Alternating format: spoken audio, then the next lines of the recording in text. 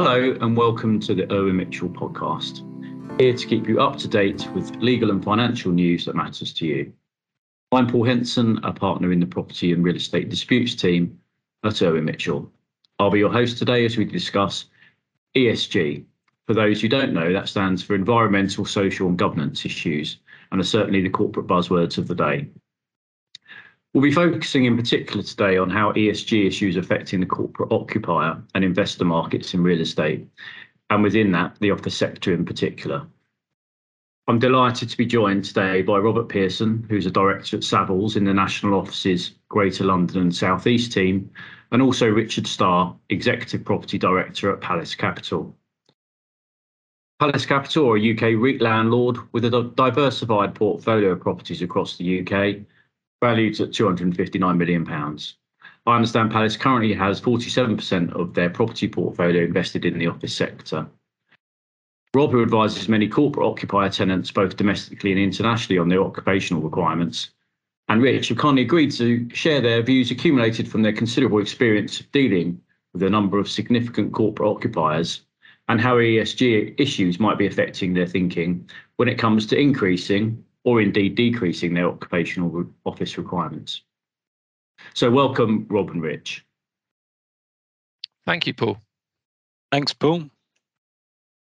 Okay, so as I say, our focus today will naturally fall mainly on the E for environmental aspects of ESG, but we will also discuss social and governance issues, as I know this is having an impact too, and both of you have some interesting thoughts to share around these areas also. So, Rich, we can just turn to the first question. How much do you think the focus on ESG is affecting the corporate occupier market, if at all? Or is it the old adage that location and location is still critical? That's a great question to start with, Paul. Location is obviously very important. And they made a programme on it on Channel 4. So we know it hasn't gone away. And it is, as you say, location. And that is connected to ESG considerations, which could be proximity to public transport from a climate change perspective, or a fitness centre, open spaces from a wellbeing perspective. From my perspective, advising corporate occupiers, both nationally and internationally, the requirement for environmentally friendly buildings has only increased. Location is still important because it's vital to attract and retain the talent that they need to operate from these locations. But increasingly, the environmental element of the business and the reputation in their wider sector group is becoming increasingly important and is of C-suite consideration. And this is trickling down to the heads of real estate who are identifying their real estate options. So Rob, just sort of sticking on that theme, would you say then it's the larger businesses, perhaps those with more significant financial resources, who are focused on the environmental impacts of their occupational requirements, or is it more widespread across all sizes of businesses? And then just moving on a bit from that, are there any particular sectors that are more focused on this? I know a number of companies operating in the real estate sector, for example, are demonstrating their green credentials by showcasing up-to-date and sustainable buildings that they occupy. But is this something like small SMEs give the same level of importance in your experience? I think it's trickling down across the whole breadth of the occupier community, whether that is the large corporates. Often they are slightly ahead of it because they'll have dedicated teams in-house who are focused on recording, tracking the environmental performance of their business as a whole, of which the real estate has a significant impact. Often this is because they will be pitching to, working alongside, or have stakeholders in the business who have specific requirements and targets that they need to achieve. And consequently, they need to record this data, and they look for their landlords to partner with them in order to do so. The smaller end of the market, SME businesses, of course, they're focused in it. They're probably more focused on growth of their business, but I think as as a good, considerate human being, many are considering how their real estate affects them. But I mean, going back to the first question, it is still location.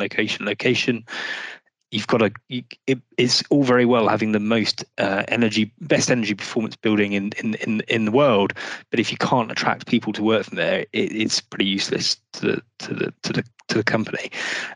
Your point about people making noise about the buildings they operate from, I mean a really good example, it's a little bit old now, is Deloitte in Amsterdam, who operated from a really energy efficient building.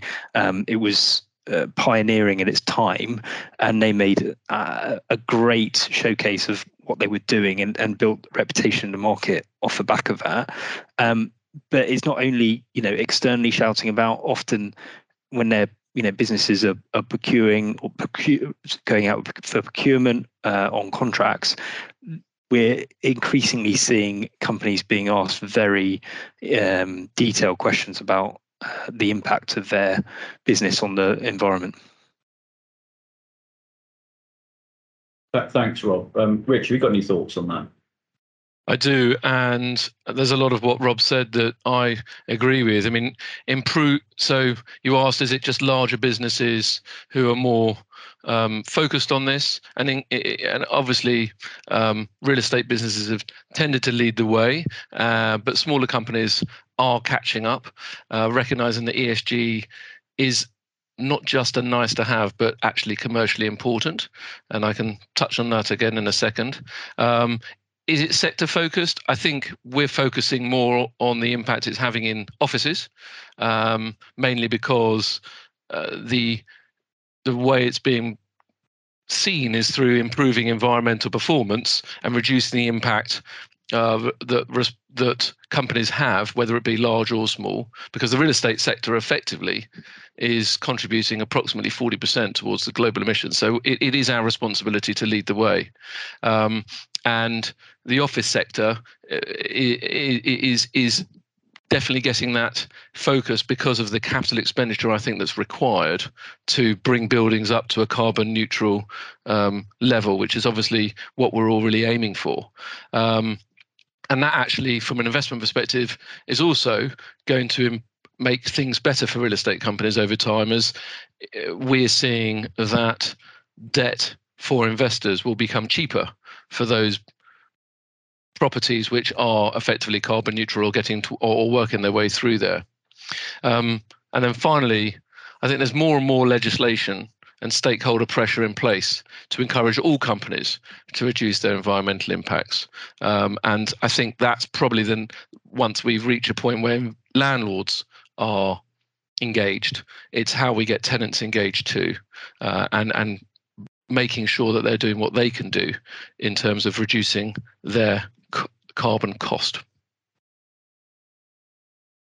Yeah, thanks both. I think we'll touch on some of the legislative changes a bit later. I think just let's focusing back on the corporate occupier sector at the moment. Rich, what do you think are the main sort of drivers behind businesses wanting to relocate at present? Is it working patterns changing after COVID? We all know that hybrid working in offices is becoming increasingly popular.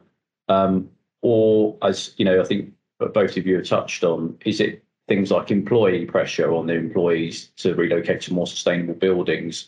Or indeed, is it suppliers, stakeholders, regulators? Is that pressure coming in to bear in the decision making as to relocation?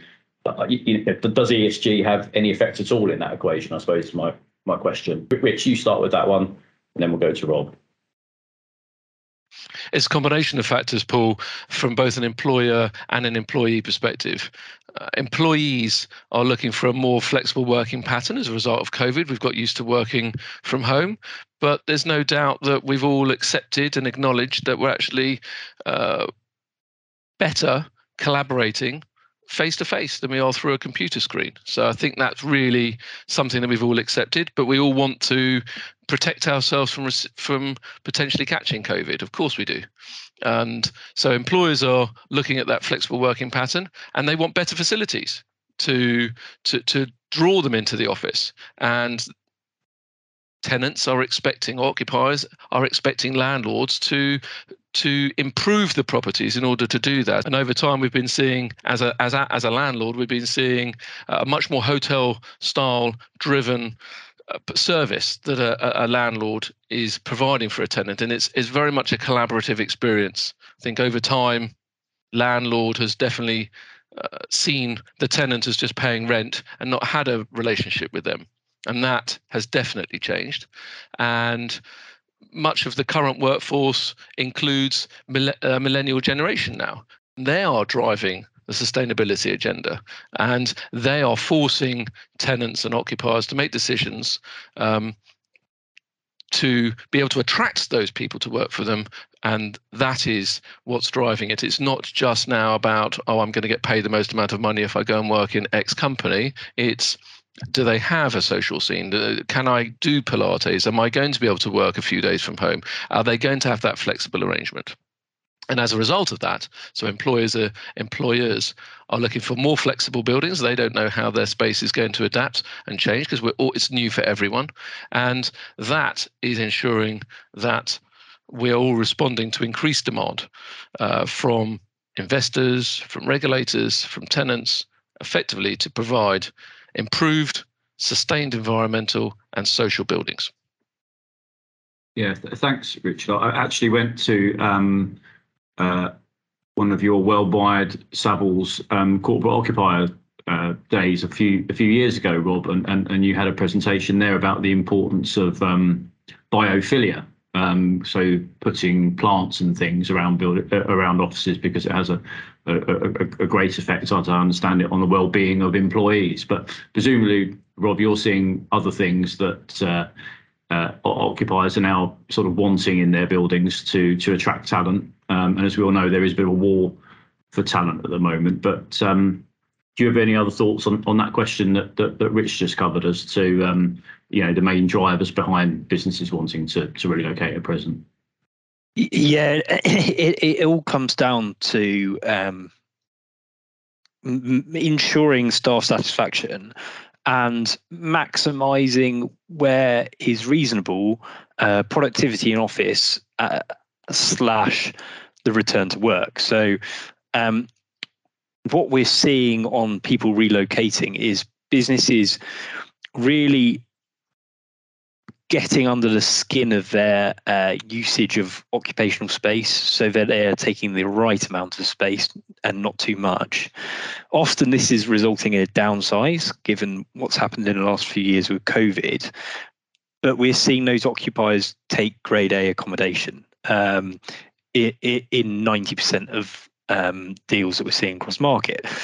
This means that they are paying a higher headline rent, but perhaps total occupancy cost once they downsize in square footage is the same.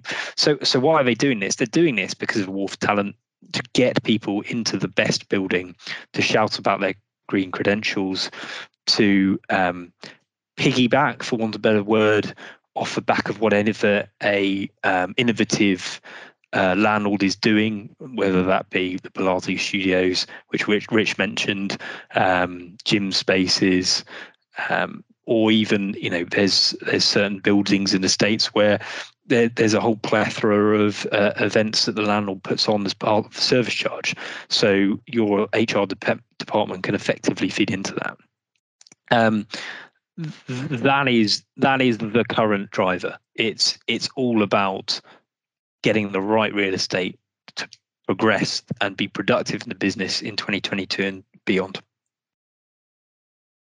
Thanks, guys. I mean, that comment you made there, Rob, about total occupancy costs segues quite nicely into another sort of question I had, which was around the soaring energy prices at present. And obviously, corporate occupiers can make potential savings from more energy efficient buildings.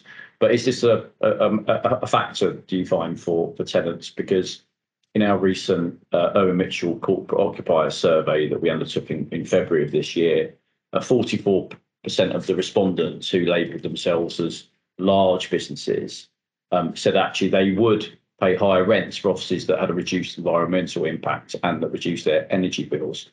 I have to say this was in February, before a lot of the significant energy price increases were being seen.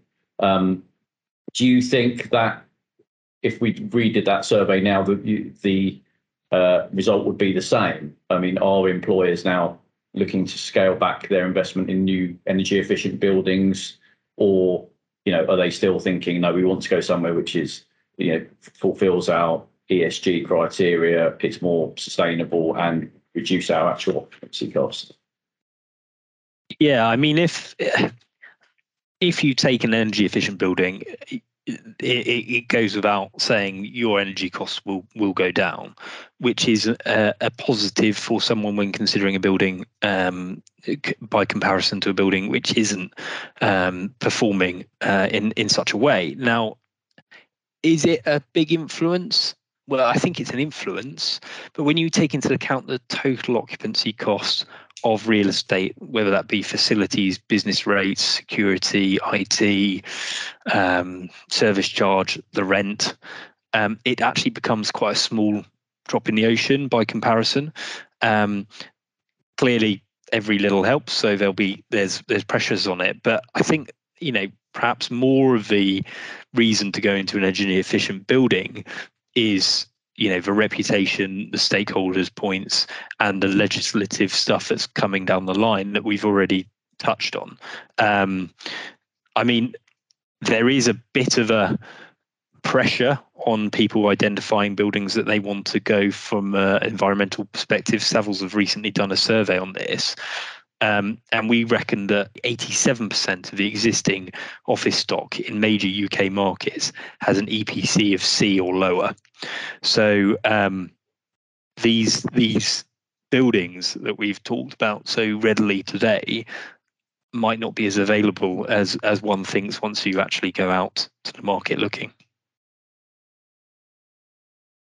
Thanks, Rob. Rich, are you seeing any sort of pushback from corporate occupiers about energy costs of the building, or is it more that as Rob sort of said, that being able to tick your ESG criteria by occupying that space is more important to them? Well, I think it's very interesting, isn't it? And I agree with a lot of what Rob has just stated, that all of the answers that we've given so far all feed into it. It's the larger occupiers who are thinking about it more than the smaller occupiers. It's the larger businesses that are having to think about it, as Rob says. Reputation is vital. Legislation, I've touched on it in terms of companies have also got debt, and if they can get cheaper debt by saying that they're working from from energy efficient buildings, then they will. And I think this is where that collaborative approach between landlord and tenant is working, in terms of tenants saying, we will come to these buildings, we will pay higher rents if we can have better space. That cost that you talked about at the beginning of increased cost that we've now been seeing across the UK, Europe, across the world, of whether that be from climate change or from other reasons, those are all having an impact on developing and creating these spaces.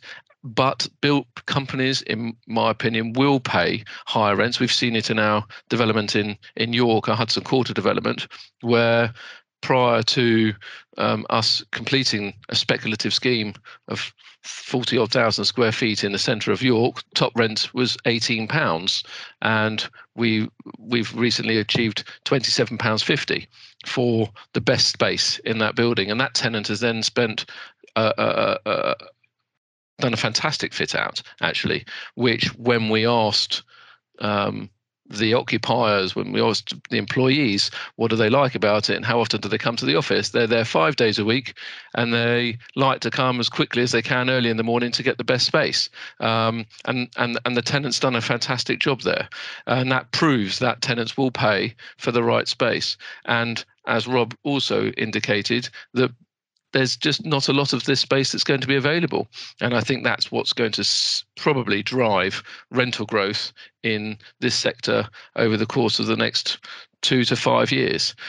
So I think it's a very interesting space. Yeah, you can definitely see the economic benefits then from a sort of investor landlord perspective of these buildings. And then just going back to what we were touching on earlier, some of the legislative changes that are coming. I mean, our listeners may be aware, but last year the government released a few white papers, and it seems clear, obviously subject to whoever our next prime minister might be and their approach, but the direction of travel on minimum energy efficiency standards, which are known as MEES, is likely to be that corporate office buildings are likely to need an energy performance certificate rating of B by 2030. Now, I think there's likely to be sort of less demanding milestones along the way. But Rich, I mean, are developers and investors starting to realise the impact this might have on some of their older sort of what I call secondary and tertiary assets? Because some of them might become stranded if they can't be upgraded to the sufficient energy standards at a proportionate cost. And presumably you'll have to take a view on what you do with those buildings. Absolutely. And it's formed part of our reason why we've sold some of our buildings that we don't think will comply to where it's estimated or anticipated that that ratings will get to. But you know, the MEES is at the moment, yes, it's a widespread recognition that many commercial buildings need to become more energy efficient, and probably in a really relatively short space of time, i.e. within 10 years. And if Rob says that 87% of buildings have a C or lower, then that's obviously going to have quite an impact. And comes back to the answer I gave about why we're seeing some growth coming forward. Most new developments that are being developed are going to be BREEAM excellent, outperformance, but it takes time and, as I said, is costly to make improvements to older stock, and it's not yet actually clear whether these improvements will be reflected in higher valuations or improved returns, and that's why aspects such as access to green finance are going to be so important to investors in order to ensure that they are delivering sector beating returns. But there's 2 points worth considering here. Because we don't know what EPCs are going to look like in the future, we need to look at actually what is the actual energy usage of a building, rather than just what is the perception for an audit of that particular building. And that will require much closer collaboration with tenants, because they will need to supply that data to allow landlords to then potentially improve buildings and know exactly where that is. But as always, that's where the market opportunity is. Businesses and funds are establishing themselves in order to look for properties with low EPC ratings where they think that they can improve and modernise them in a short space of time to get returns, something that I think we're focused on at Palace. Yeah, thanks, Rich. Rob, have you got any thoughts on that? Yeah, I mean, when you advise for a corporate occupier taking a lease today in 2022, you know, the 10-year lease still exists. It's not dead. 10-year lease break of 5. A lot of people talk about increased flexibility, but I'd say, you know, a lot of my deals still are 10-year leases with breaks at 5, which means that there'll be an occupation of these buildings could be an occupation of these buildings in 2032. So at the point of an occupational transaction, you've got to be very considerate about what the government are talking about legislative standards in 2030.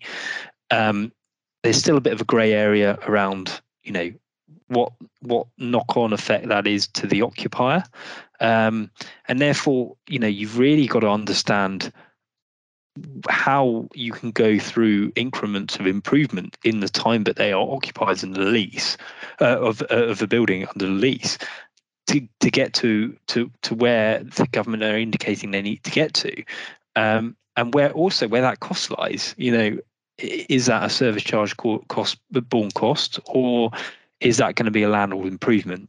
So there's significant scrutiny at the moment from the educated tenant on signing a lease today that takes them into this area of everyone agrees, you know, and a gold standard of achievement for the built environment, but whose cost does that sit with? Yeah, I think I can certainly see some disputes coming my way around service charges in that area, Rob. That's a really good point. So we've touched on the either environmental aspects of the equation, but just in terms of the social and governance part of the equation, Rob, I know when we've spoken before, you found that the ownership and governance structure, for instance, of the actual landlord is now becoming more of a relevant consideration for corporate occupiers. And it's another thing that they look into like any other supplier in their supply chain. Is that something that's becoming more prevalent? Yeah, it definitely is. And there's a fairly live example I can give that demonstrates, I think, the direction of travel. And it was from this year. We were advising a large American corporate who was shortlisted to grade A office buildings, both environmentally tick the boxes. And it actually came down to, and both were in a very similar location. So we had to really get into some granular detail as to why we were making decision on either relocation. We started asking additional questions beyond the standard EPC, BREEAM, whatever it might be, on the environmental element, such as, is there the ability to recycle in the building? Is there the ability to compost? Not all buildings do. And then beyond that, we then started talking about the actual landlord who we were partnering with, and we really needed to understand from them how their business operates. So we were asked to get information on the gender pay gap, on their investment into the local community beyond just building this building. And they wanted to see that the real estate partner they worked with was investing into local community beyond that, and their legacy was beyond the building that they were going to sell once the building had let up. So their view was environmental is now a given, that it needs to achieve that in order for us to even come. And we're partnering with someone on our supply chain who will be paying in excess of £1 million a year, and we want to know that they're of good standing. It's increasingly coming to the forefront of my discussions anyway. Rich, do you want to add anything further? Yes, thanks, Rob. So, I think as a REIT, it's very important for our investors that we're engaged with both social and governance. The social aspect is already front and centre for new developments, community involvement, local employment, suppliers, local charities, etc. And we're starting to see greater considerations for this in existing buildings. Tenants are also increasingly becoming more focused on how landlords act and behave, and be looking for evidence of this across a landlord's policies. So that's the governance side of things. So their lease arrangements and how they're organised as a business, how we as a landlord are organised as a business, will then give due consideration to occupiers to ensure that we are meeting our ESG at both leadership and board level. So, Rob and Rich, thanks so much today for contributing. I think that's been a really interesting canter through ESG issues and the corporate occupier market. And that's it for today. So thanks for listening to the Owen Mitchell podcast. If you found it interesting, then please join us for our next episode. Thank you.